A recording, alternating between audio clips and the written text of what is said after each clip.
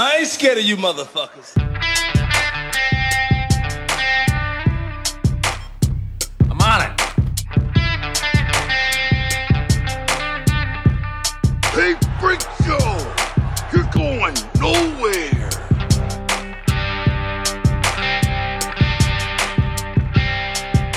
We'll do it live! Fuck it! Welcome back, kids and coaches, to another episode of West of Nowhere. I am Levi, and I am once again alone, but not because of anything of Shane's fault. It's just the way things shook out schedule-wise. I think I mentioned this before last episode, but, you know, with me traveling for a trip for school, and him only being able to record on one day pretty much left me with just being able to do the episode, the last week's episode 2 weeks before, and then schedule the release late, and then doing this one a little bit late and counting for this week. So that's kind of what's going on. If it's a little confusing, I apologize, but that's just the best method that I was able to think of, because this is a current events / news-ish kind of thing where we talk about that kind of stuff. So it's hard to go, well, yeah, we'll just take an episode and we'll post it, and we'll bank that one for a later date or whatever, because you can't really do that with news stories. But you know, it is what it is. So that's where we're at. But I'm glad you're here. Glad to have you with me. Before I get too far along, the Patreon people got Tony Burgess, Sam Norton, Adam Pacino, Mark, Daddy Warbucks Stadler, Natalie Tacarante, Jeremy Brazzers, Kylie, the Master of Media, Gangwish, and Colton Zamersla. So, thank you for all of you guys' support, continuing to support us, even if the schedule's a little funky, even if we gotta move some stuff around. I appreciate it. I know Shane appreciates it. So just thank you for let us continue producing quality content. I hope that you enjoy. So, where was I? What kind of trip was I on? Well, let me tell you, it was a lot. I did a what's called a civil rights pilgrimage sponsored by the local university where I'm at. And I got to go because the technical college that I am currently attending offered some of the students to go. So I applied, and it's, you know, this big list that, like, I got put on backup basically when I first applied. So I thought it'd be interesting. It sounded interesting, and, you know, I'm always trying to learn more things about our society and where we've been, and trying to open up my brain for more experiences. So that's what I did in this, and I gotta tell you, it was it was pretty powerful.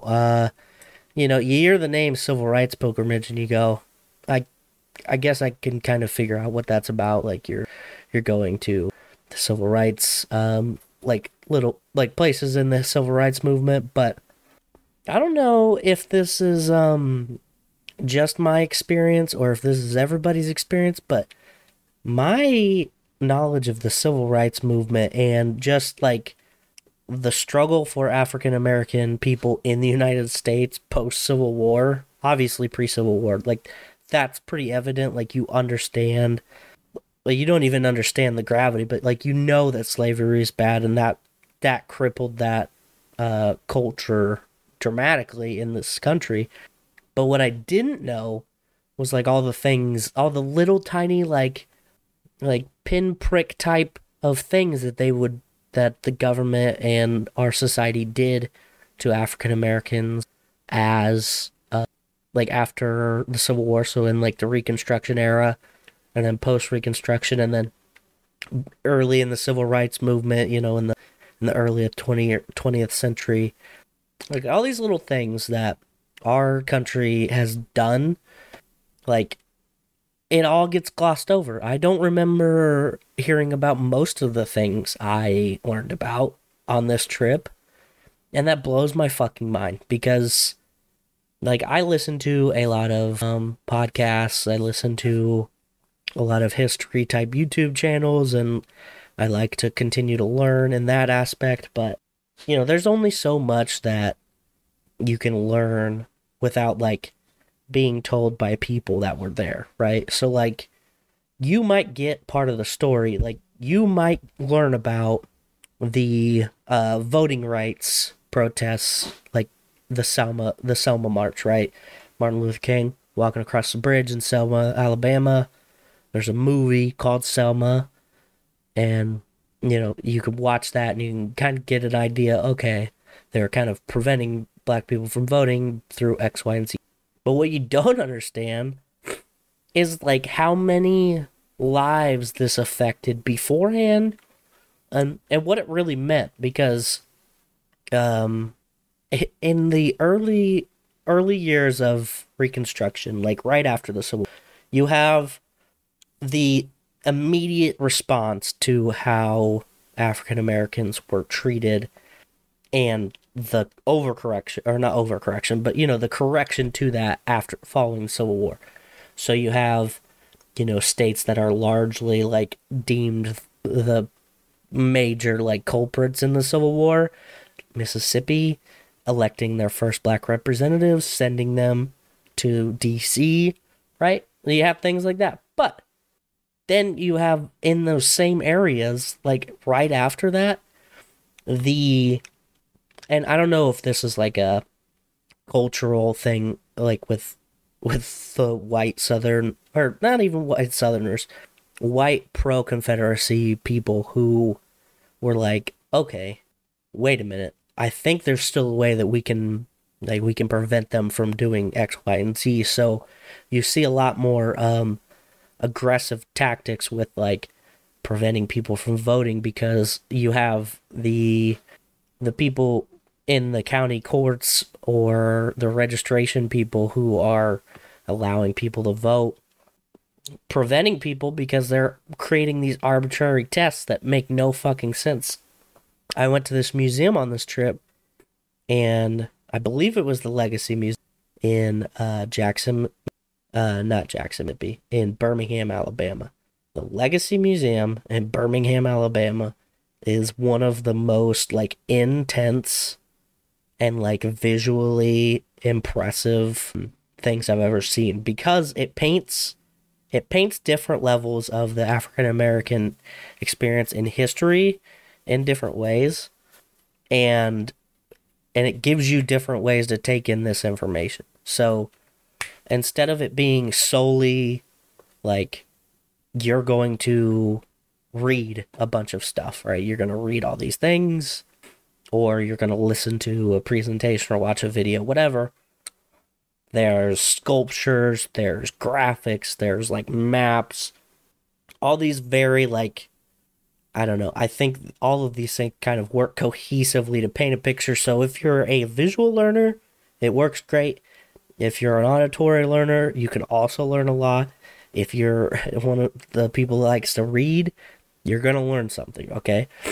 So, in this museum, it talks about the test. It's not like a citizenship test. It's like the most random questions that like ask you to do very obscure things to try and see if you're qualified to vote. They just want to make sure that you have comprehension skills that allow you to vote. Now, these tests weren't given for everybody. This is a by needs test. So if somebody was registering you to vote at like the courthouse or whatever, and they felt that you needed this test, they would give it to you. Now, what ended up happening? Well, as you might be able to guess, it's a lot of just like really racist like people going, well, I'm just gonna give this test to every black person that comes in here. So, like, I don't know. It just fucking blows my mind, because it's not something I ever thought about. It's not like when you move cities, like I just moved a few months ago and I voted in this last midterm election, and I literally like I had some issues, but it wasn't not even like not even comparison. Like I tried to register to vote with a driver's license that's out of state. And I brought my address, like proof of address, and or two items, proof of address, and then like my social security card, and then my ID. And they're like, all right, cool. We verified your address. I'm like, all right, cool. Can I vote? And they're like, no, you can't actually vote. You need a Wisconsin license to vote. I'm like, well, what the fuck? So I had to drive to the courthouse to get my license. Even then, that's not even that big a deal. That was like small potatoes, like if somebody had sat me down and was like, do this test, then half the questions don't make any sense. Because I did the test in the museum, and like they're the most ridiculous questions. There was, at times they would do visual tests. Here's a big mason jar of jelly beans. How many's in there? That's one of the tests that they would do. Like it's not like, oh, we want to make sure that this person has a brain. It's how many obstacles can we put in the way of this person and prevent them from voting? And that's what they did.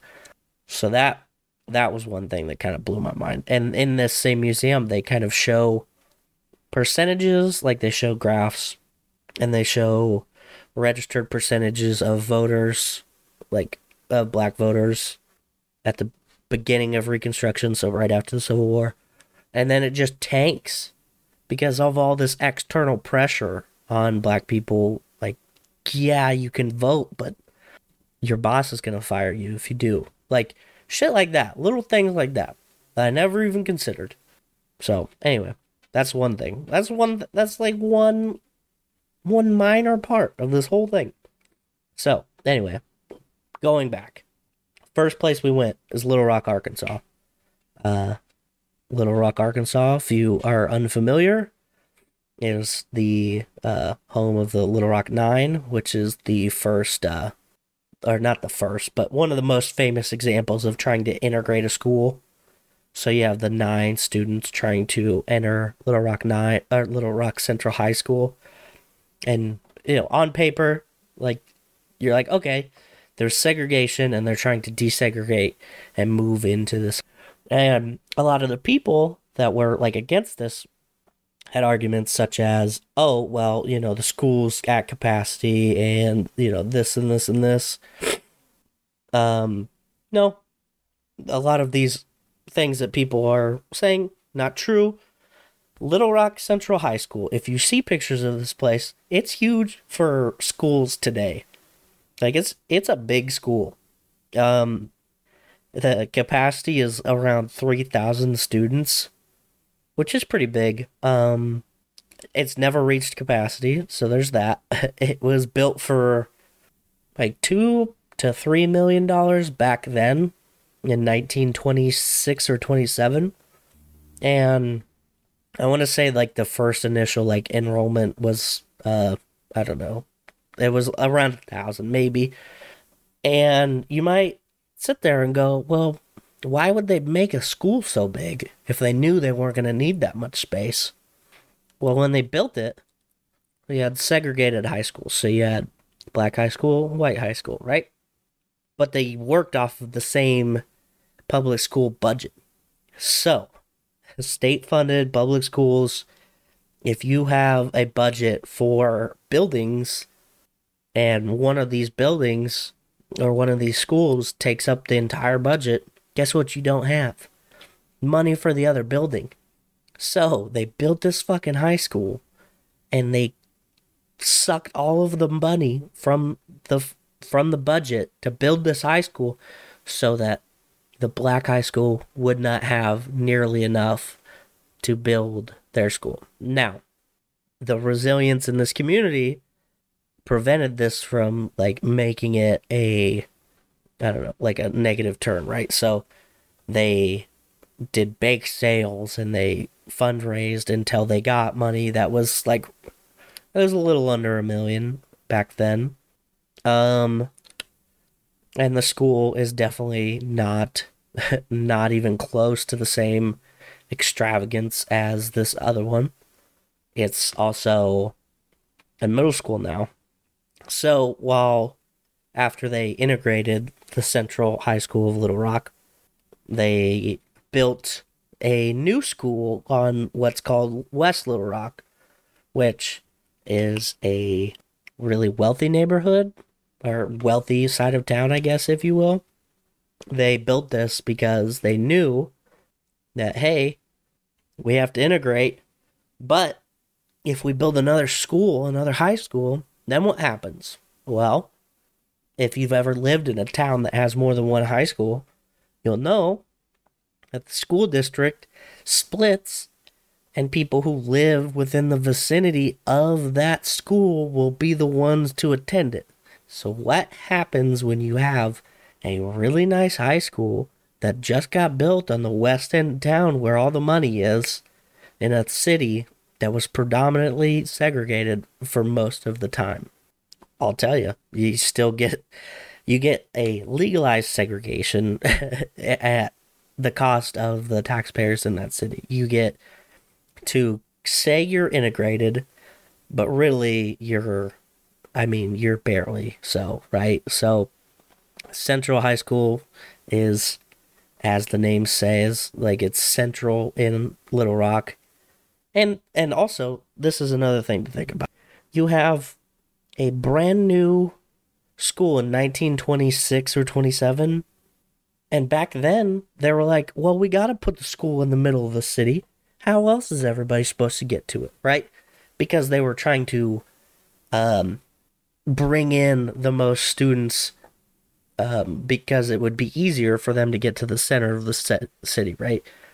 Back then, because they only had the one site. But then, as time moves on, as transportation becomes a little more easier to get for wealthier people, people are able to drive more on their own and less reliant on public transport. Like, we'll just put this one clear out there because it's only going to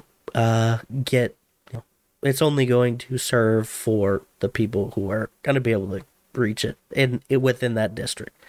So it's like this whole fucked up system where we integrated. Now we are, we're doing our own like integrated segregation. It's very confusing. And you gotta think, this is just one place. This is just one place in the entire country, right? That's like, it blows my mind.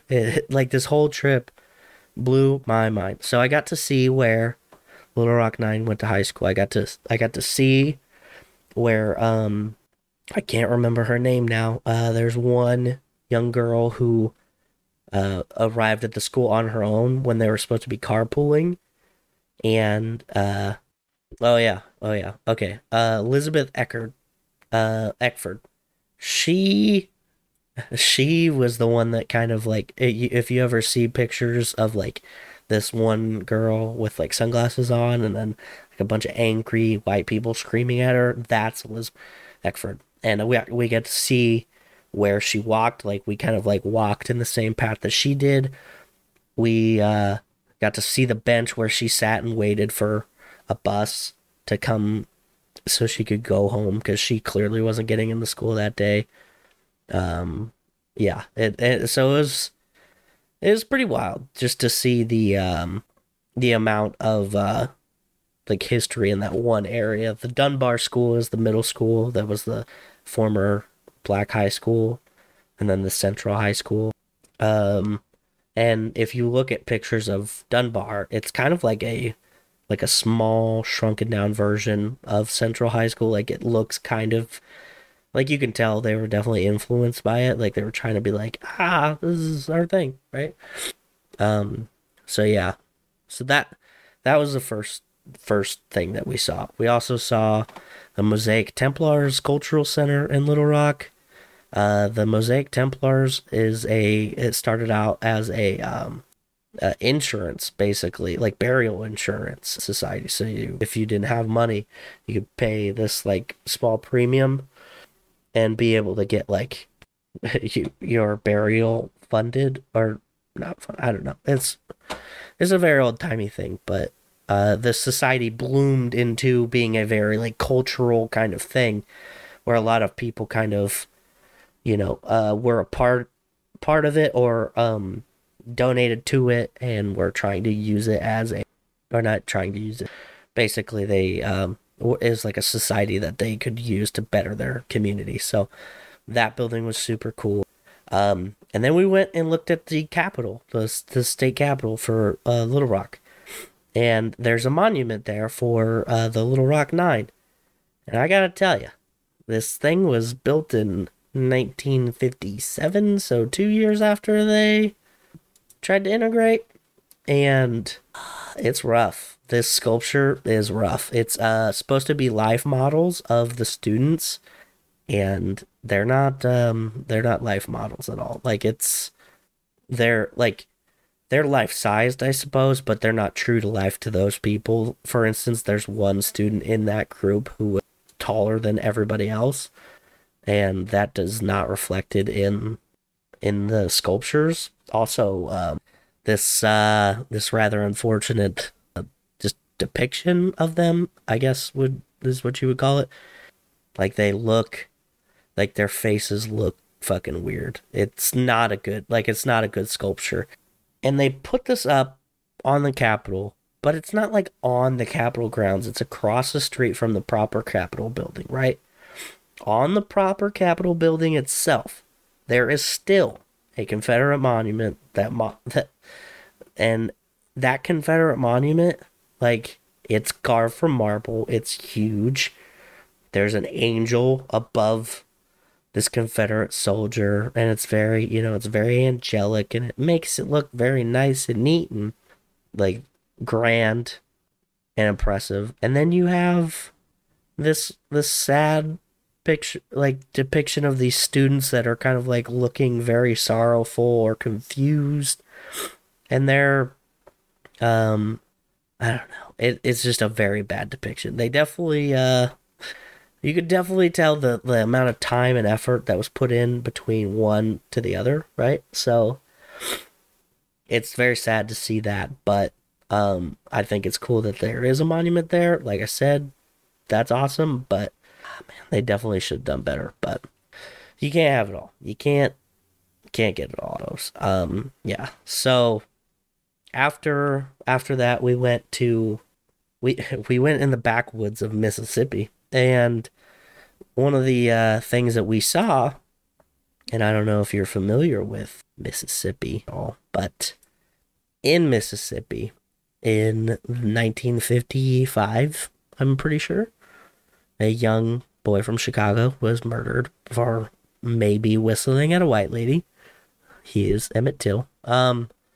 We saw the courthouse where they exonerated the people of all charges. We learned about how banana sandwich that court case was. Like, the sheriff from Tallahatchie County, Mississippi, was like the most vile dude I've ever heard of.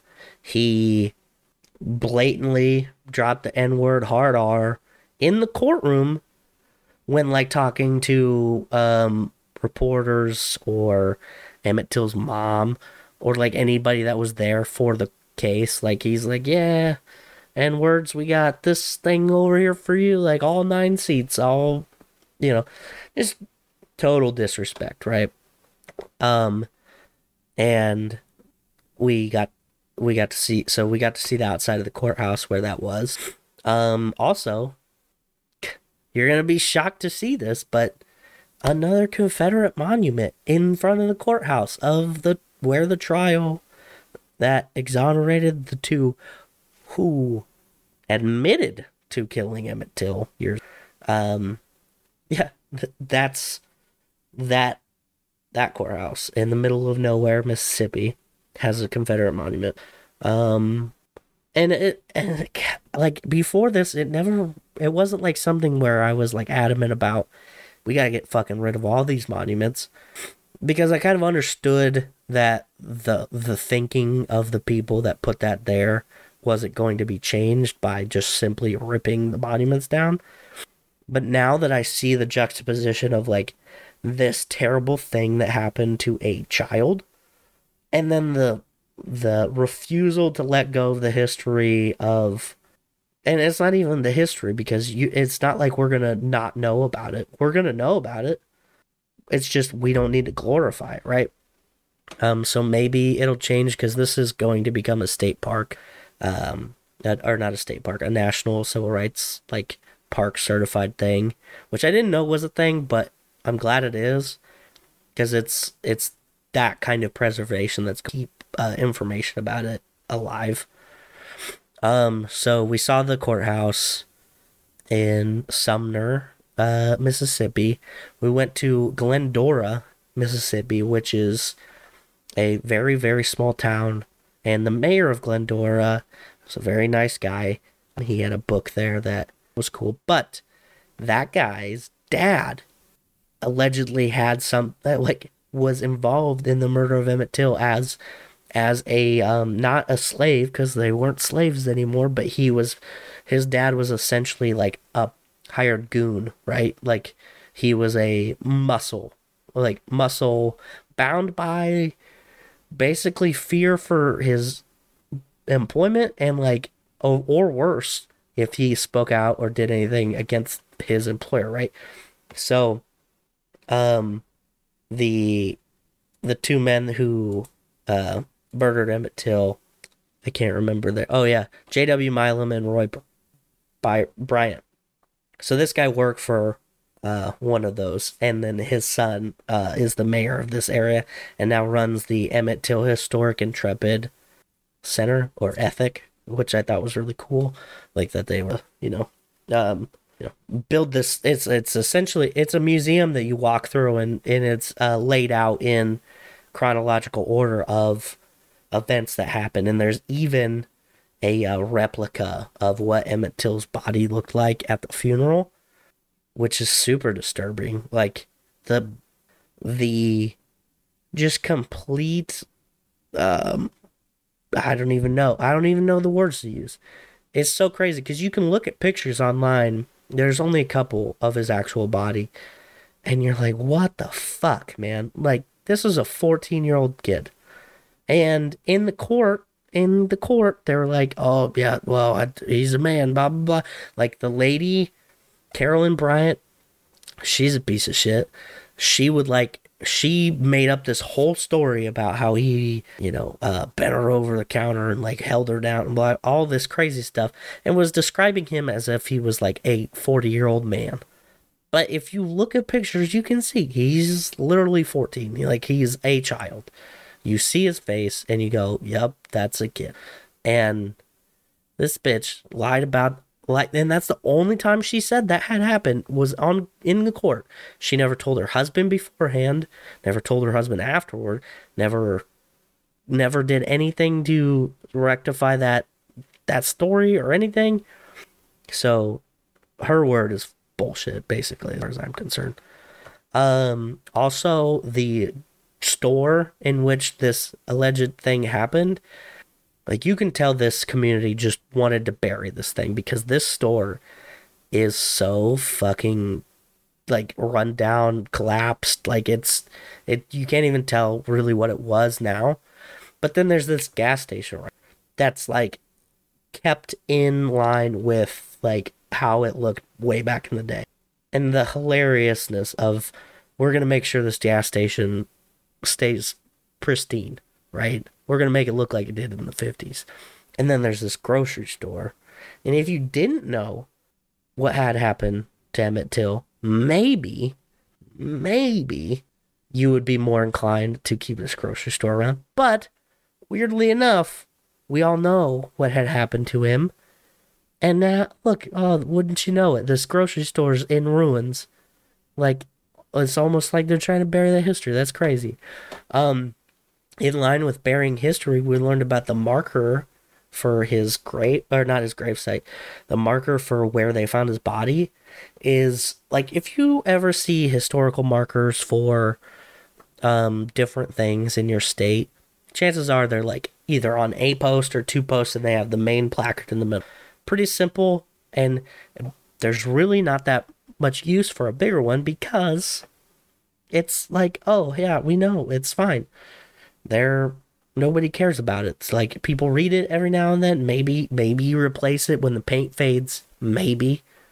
But the marker for his where, like, the precursor marker that goes, hey, if you go a mile or two up this road, that's where they found his body. And then there's a marker there.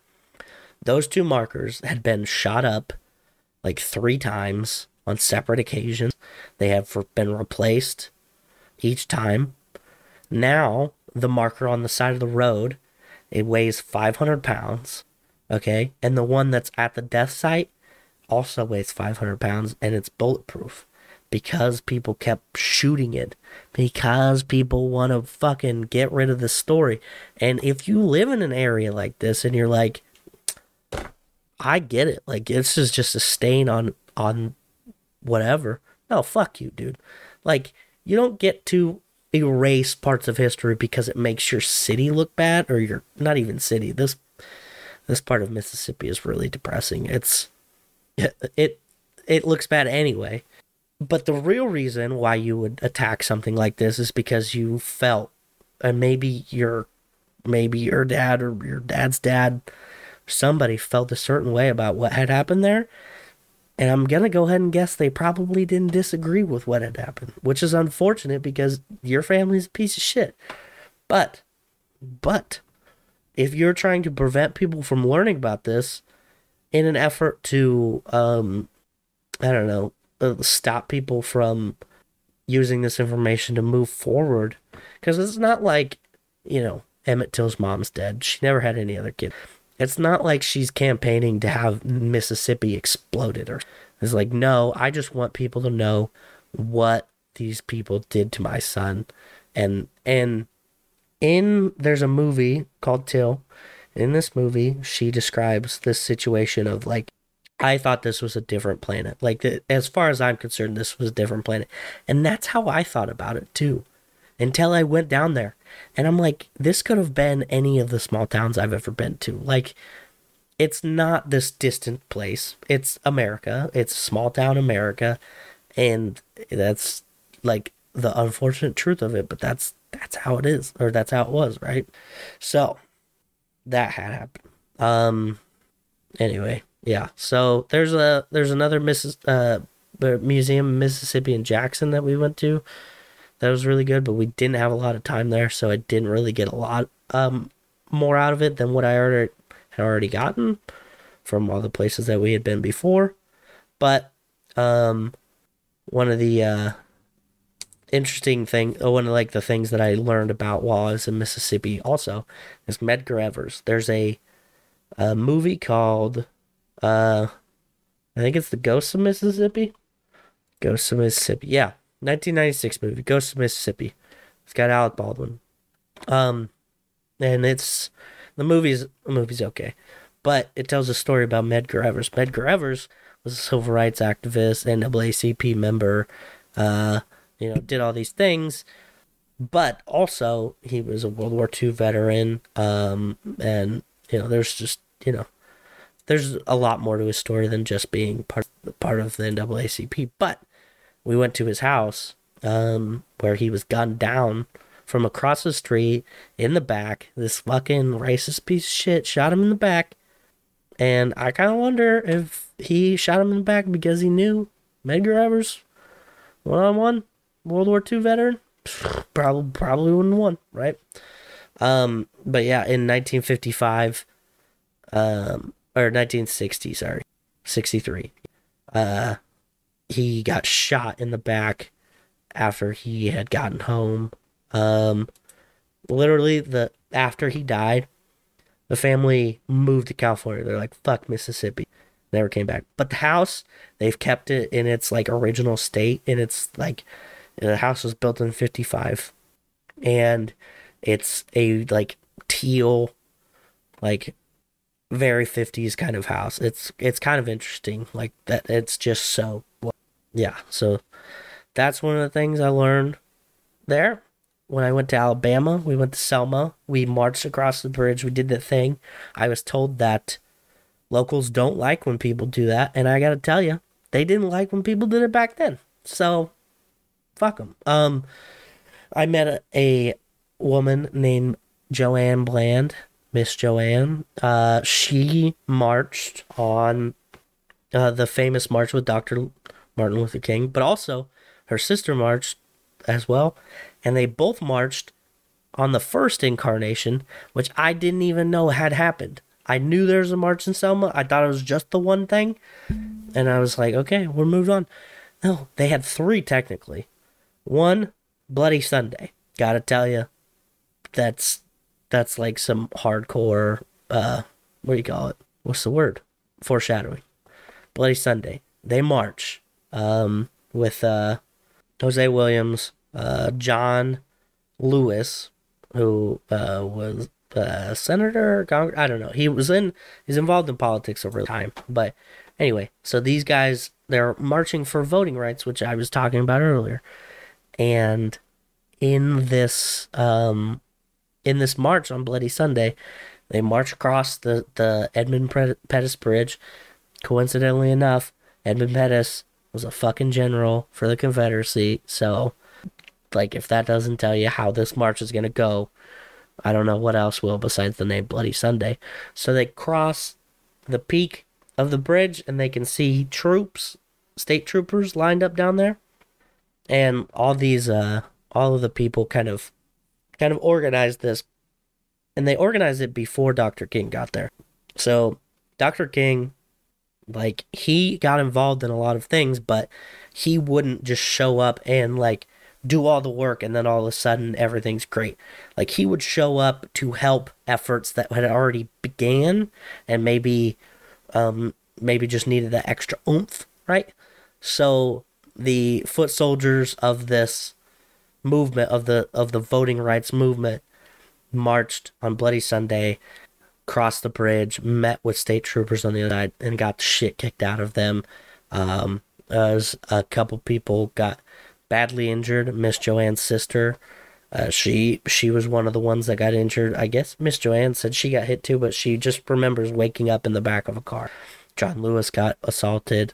A lot of people got beat by cops, nightsticks, all this shit, right? And then Dr. King shows up, puts a call out to the clergy. All these clergy people show up. And then, like, a bunch of other people who are just, like, very active in the civil rights movement show up as well. And they march on Tuesday. But they cross the bridge. Dr. King kneels down, prays, and then decides to turn around.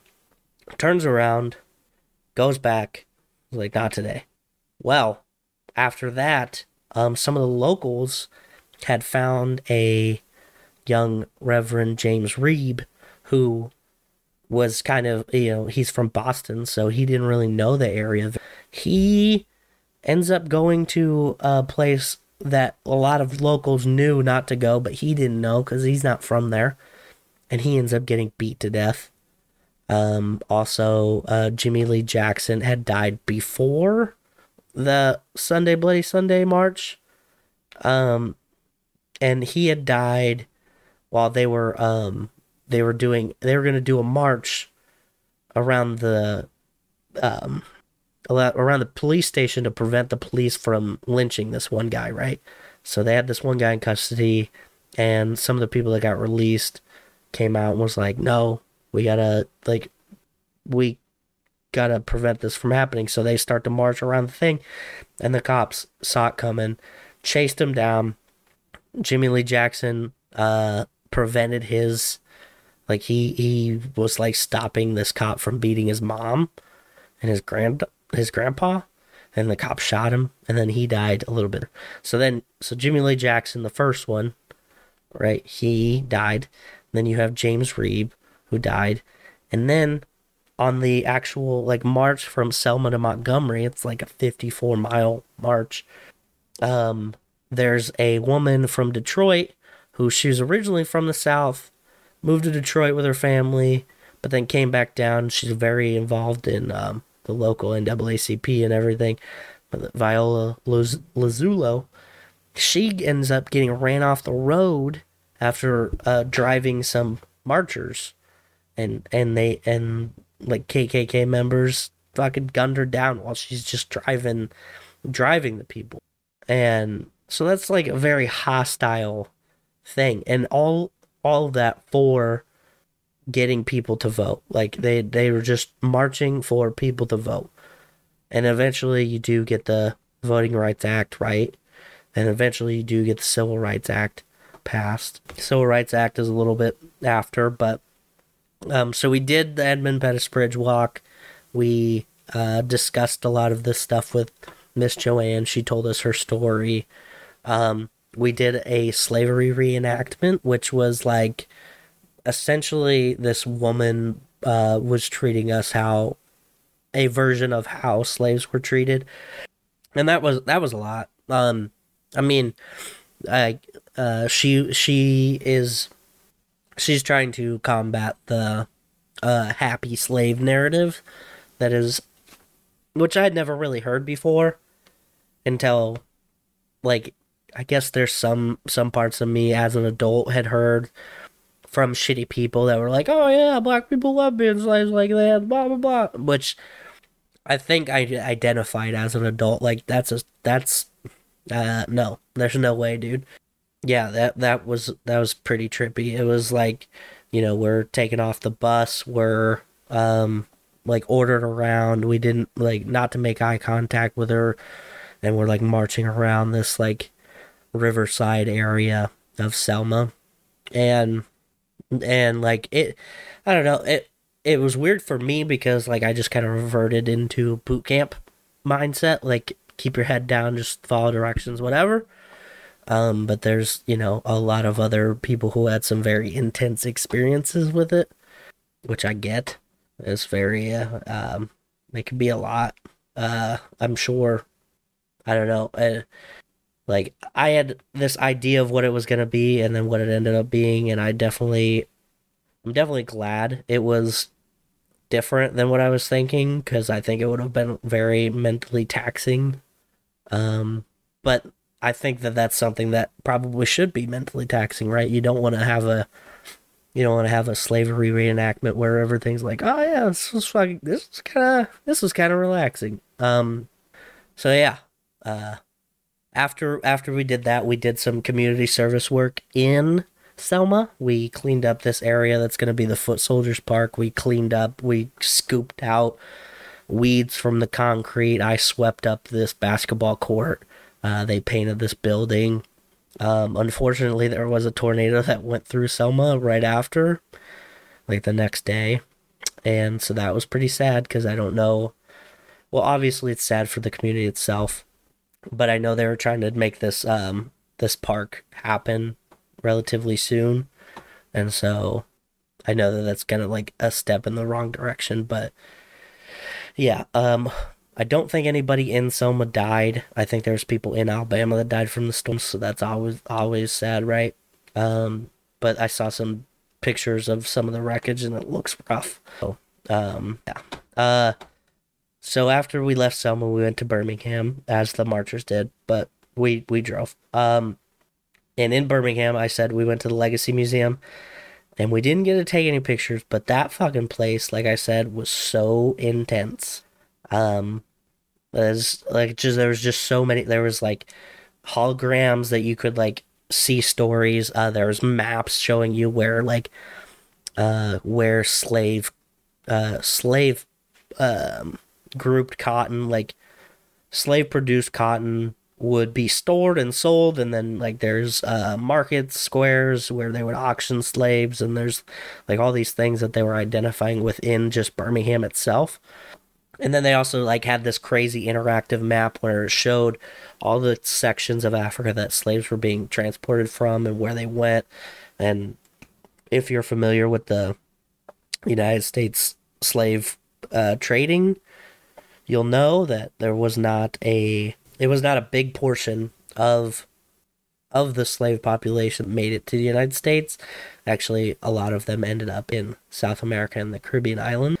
But not to it's not to diminish anything that happened in any of the other places, but that just shows you how wild it went from when slaves got to America to like how they were treated for right. So that was intense. They also had this exhibit called from it was like mass from slavery to mass incarceration or something along those lines, and so it showed how, you know, the disproportionate percentages of African Americans end up in the prison population due to, you know, X, Y, and Z concerns. And like, you got to talk on the phone with some of these inmate stories. So you'd pick up a phone and there'd be a video of an inmate talking to you, and it was like, that was pretty powerful too.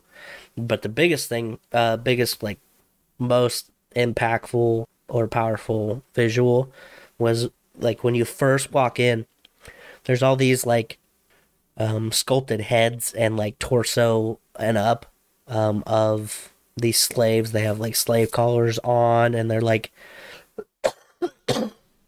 in this beach area, and like there's like sounds of water crashing around, and like you walk through and it's probably maybe 15 yards, but like just all like the different various like painful like facial like faces that these depictions are making.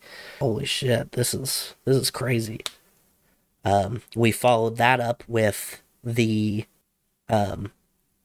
Memorial for Peace and Justice, which if you've ever seen it, or if you've never seen it, it's these huge rectangular prisms, and they're like lined up. It has three, or it has the county and then where these people came from. It's a certain amount of time, so it's like from 18 something to 19 something. I can't remember what the date range was, but it's important to note that these are not slaves that were lynched. These are freedmen who got lynched. Because I don't even know how big of a place you'd need if you had to find out how many slaves were, like, this monument or this like park was huge anyway. Like, so many of these rectangular prisms all over the place, and I don't know, there's just a lot. It was a lot to take in, and it put it into a visual way. And I've been told that that it is reminiscent of the Berlin Holocaust Memorial, which is a bunch of square, concrete square slabs, right? And so you see this put on in this like huge way, and you're like, holy fuck. It kind of like brings it into perception of what is going on. And it was a lot. It was intense, and there's some stories. There's stories of a guy who he got lynched because he refused to let a white guy beat him in a fight. That's the whole reason why they're like, fucking kill him, dude. There's another guy who was killed in 1908 because he had a white wife. So, there's that. There's a man who was lynched in 1909 for suing a white man who killed his cow. So, just it really paints the perspective of these are just like the most obscure reasons, and they probably weren't just like, none of it was justified, right? So, yeah, that was Birmingham. In connection between the Legacy Museum and this one, they have markers that they've began putting up in different locations of where specific people were lynched. And in the Legacy Museum, they have jars of dirt from those locations, and they have the whole thing, like this whole area of all these jars full of dirt with people's names on it and where. And you can see like the vast changing, like all the different sediment types and like the colors, and it creates this visual like interpretation of this was not just one area. This was like all over the place, you know. So pretty crazy. After that, we went to the Tuskegee University, Booker T. Washington's home on the university. Tuskegee University is a historically HBCU, right? Historically black college. And then we also went to the Tuskegee Airfield Museum, which is the Red Tails, right? That's where they trained and everything. The university was awesome. The gentleman that did our tour was very informative, and he very charismatic, and you could tell that they care a lot about the university. So that was a fun thing to do. We also toured Jackson State, but that was a self-guided thing. We just kind of walked around, and then we toured Ole Miss on the way back, right? After we left Tuskegee, the next day we went to Atlanta, Georgia. In Atlanta, we got to see Martin Luther King's birthplace, his like the house that he was born in, and then also his memorial center. There's his and Coretta's tombs, and then there's a whole park, and this is like the National Civil Rights Park. This kind of setup is the one I was talking about, the Mississippi one with Emmett Till. So I thought that was cool to be able to see, like, that's what's kind of going on with that area. So instead of it being, you know, like a national park where, you know, we learn about geysers at Yellowstone, it's rangers giving tours about like Emmett Till and everything. But yeah, so there's the Eternal Flame, and then there's the reflecting pool, and then his and Coretta's tomb sits on the reflecting pool. And in this museum, there's like different videos that they were playing. And one of the videos that I watched, I was like blown away by, because I'd never heard the speech before. But the speech was recorded 2 months before he died, to the day. And he's talking about his like what he would want for a eulogy. And fuck, man, watching that, and they played it at his funeral when he died. They're like, oh, well, he said this is what he would want, so here it is. So they're playing this, and then you're seeing like what you're seeing the funeral procession and everything. You're seeing like Jackie Kennedy, Robert Kennedy at the funeral. You're seeing Coretta, and like you're seeing everything happening, and then you have the speech playing in the back, and I just started crying. I was like, this is a lot. This is a lot. Yeah, it was intense. Like, I don't know. Obviously, he was a great speaker, and everybody should know that, but holy shit. Like, having all that tied together really solidified for me, you know? Like, it definitely was like, okay, this was intense. This was an intense thing, right? So after that, we went to Memphis, Tennessee. This was pretty much our last stop. Between that and Atlanta, we did stop at Ida B. Wells's home in I can't even remember where it was. It's a really small place, like a really small town. But it was I believe it was in Mississippi, because we went from Atlanta back to Mississippi. We went to Oxford. We did an Ole Miss tour, which I thought was good. Crazy thing about some of the buildings at Ole Miss, which I don't think this is very surprising, but they were built by slaves, obviously, because it's Mississippi in the 1800s.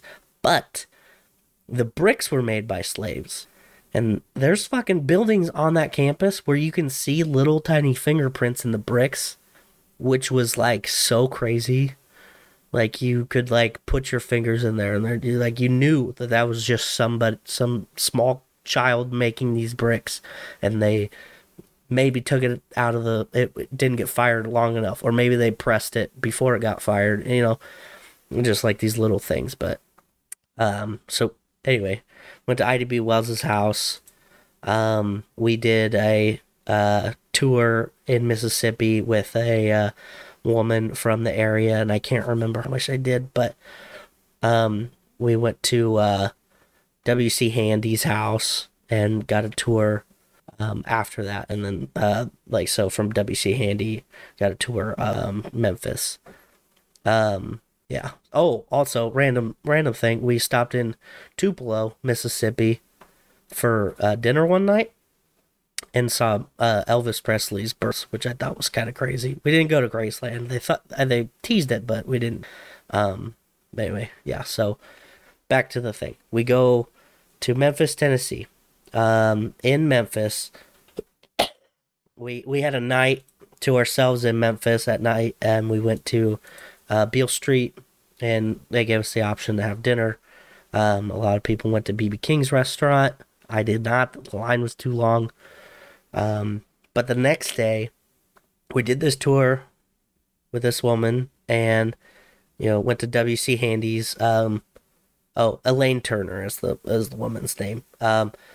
And so we went to W.C. Handy's house. We also went to the Slave Haven Museum, which was a house bought and paid for by, I want to say, I can't remember. I want to say it was like the Burkle Estate or something. It had like a crazy name.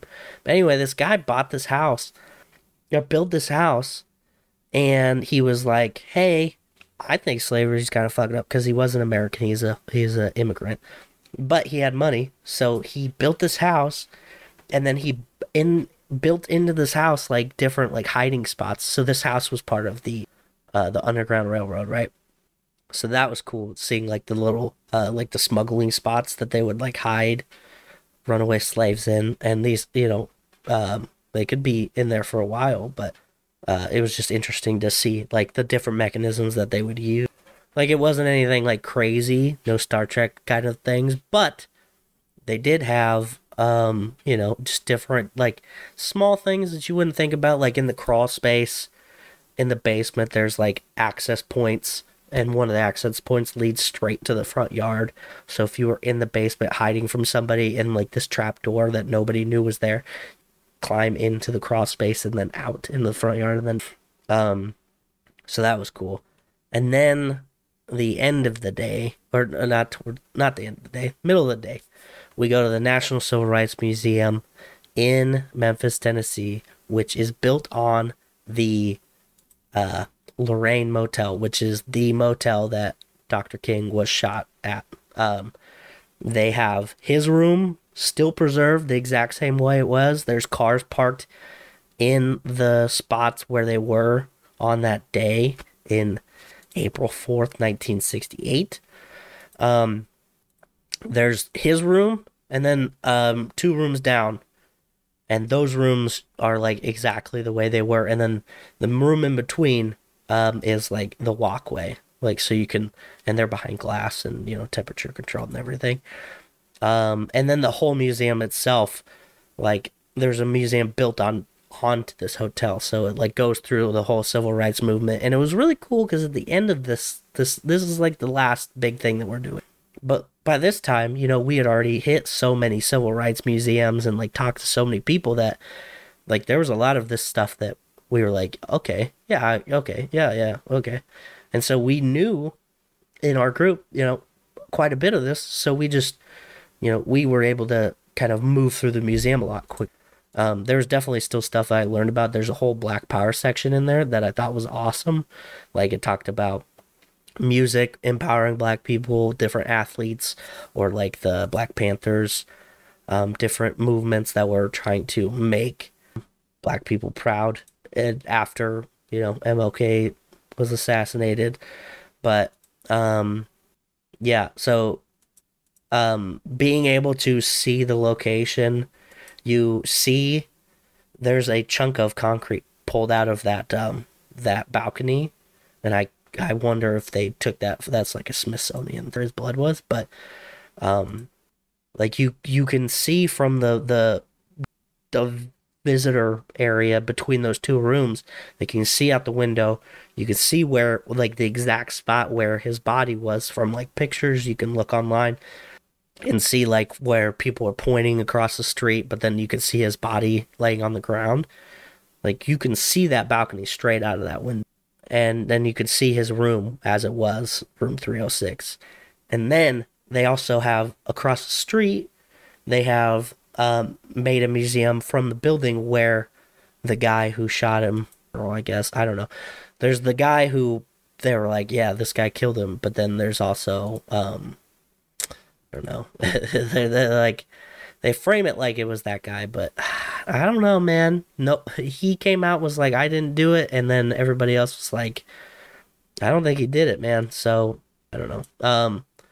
I think the FBI took him out personally, but that's not the point of this episode. So you could go over there and you can see the bathroom that the shooter shot from still as it was.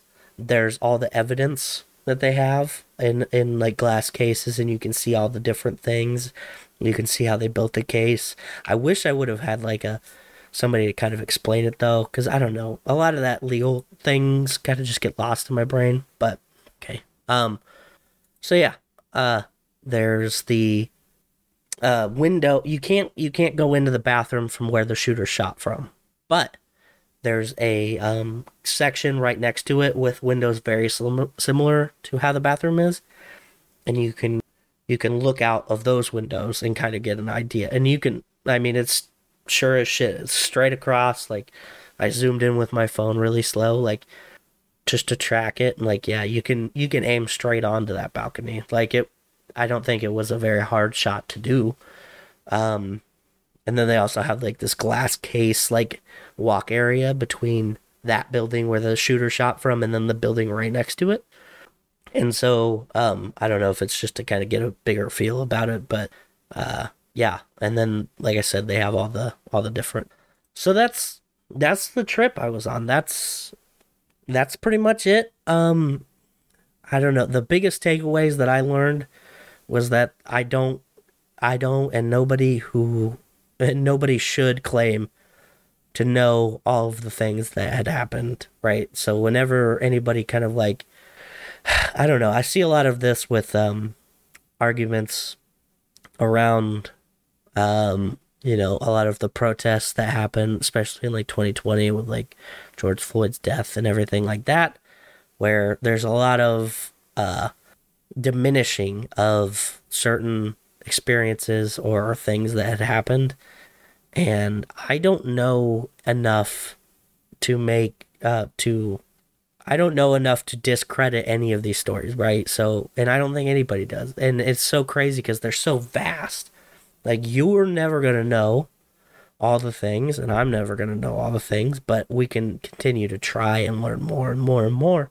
And that's the whole reason why I went on this trip. Like, this seemed like an opportunity for me to get like some ground level, like, knowledge. I was able to learn more about the civil rights movement than I had ever anticipated knowing.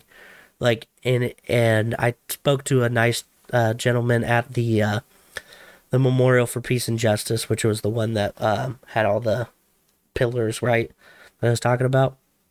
And he was like, everybody comes here and goes, yeah, I just had no idea. Like school just didn't learn enough or whatever. It was like, everybody comes in and says that. And, you're never going to get all of the information, but you can continue to try and learn more. And I was like, okay, I get that. Like you can definitely say, schools don't teach all the things that they should. But then also they don't have enough time or resources to teach all the things, right? Like, I remember learning so much in school, and a lot of the things that I learned, I think, definitely got shifted around or maybe pulled because of some whatever reason. And then they're like, okay, you're going to learn about this instead. And it's so crazy. Like, this trip taught me a number of things, but most importantly that, like, if you're in a search for more knowledge, you're going to be continuously looking and learning, which is good. Like, you don't want to, if you ever get to the point where you're like, I know everything, then you probably fucked. You know what I mean? So I think it was good in that aspect. I also think that it gave me a more intense appreciation for a lot of the hardships that people went through to get our country where it is now.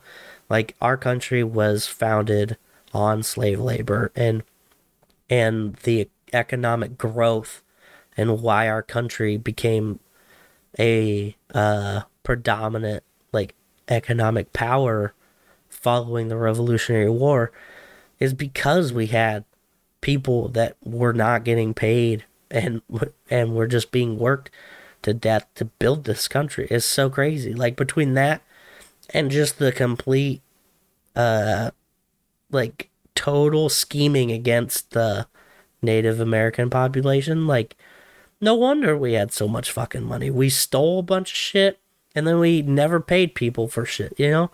Like, obviously, we would end up on top. If you found a company with zero... not zero. I guess they technically bought the slave. But if you found a company and you had, like, a very small margin of your revenue that went to workers, and then another small portion of your revenue went to land, real estate, like, I would hope that company would be the fucking powerhouse, right? And one of the critiques on, like, other global powers, like China, for instance, is how they abuse their workers, and they have so many, like, sweatshops and work camps and things like that. That's modern day slavery. Like, that's the same fucking thing. No wonder they're doing so good economically. They're having whole work camps of political prisoners do work for free. Like, that's not a secret. Like, that's happening. And, like, I don't think I'll ever be able to unpack all of the things that I learned on this trip properly, but I thank you for letting me just kind of word vomit all of the things that I learned on this trip. As I was going through this, I kind of looked at all the pictures that I or some of my classmates took on this trip, and was just kind of thinking of the things that I was thinking while looking at those pictures. I went on this trip not knowing really anybody also, because I just moved and I hadn't taken any in-person classes, and I don't think any of these people would have been in any of my classes anyway, which is funny. Like, because there's the college that sponsored it, but I don't go to that college. I go to the technical college that's in the same town, right? So I didn't even know any of those people, and I don't know any of the people that go to the technical college that went on this trip either, but I do now. So I highly encourage people to just fucking learning. Like, just, holy shit, there's so much knowledge out there to be had. I think that if you are one of the people that just goes, I don't care. Like, I wish I could live in a life that was like that. Like, I wish I could just go, I don't give a shit. Because that's, like, I don't know how, I don't wish that realistically, but I bet that life is pretty simple, you know what I mean? Like, it's a very chill life. It has to be. So what do you get mad about? You can't. Sports, I guess. Anyway, this ramblingness is coming to an end. So, anyway, thank you for listening to me decompress from my trip. Yeah, I want to thank all of our supporters, our fellow friends, the Dutch in Denver podcast, which is still pumping out episodes, the No New Friends podcast, Kicking It with the Kellys, the Remedy Room. Don't forget to go to the YouTube. The link tree in the description can take you there, or you can just type in West Nowhere on YouTube and you'll find it. Subscribe, like, comment, share, do all the things. Comment on this episode. If you learned something from this, please comment something that you learned, or something that you took from it. There's there's so much of this experience that I wasn't able to articulate, or, even now I'm thinking of things that I'm just like, oh fuck, I probably could have put that in, but it's such a wild thing. There was 10-day long trip, and I could do an episode about each day for sure. Yeah, so thank you everybody, and we'll see you next time. Peace out, bitches. Tippy Bartender.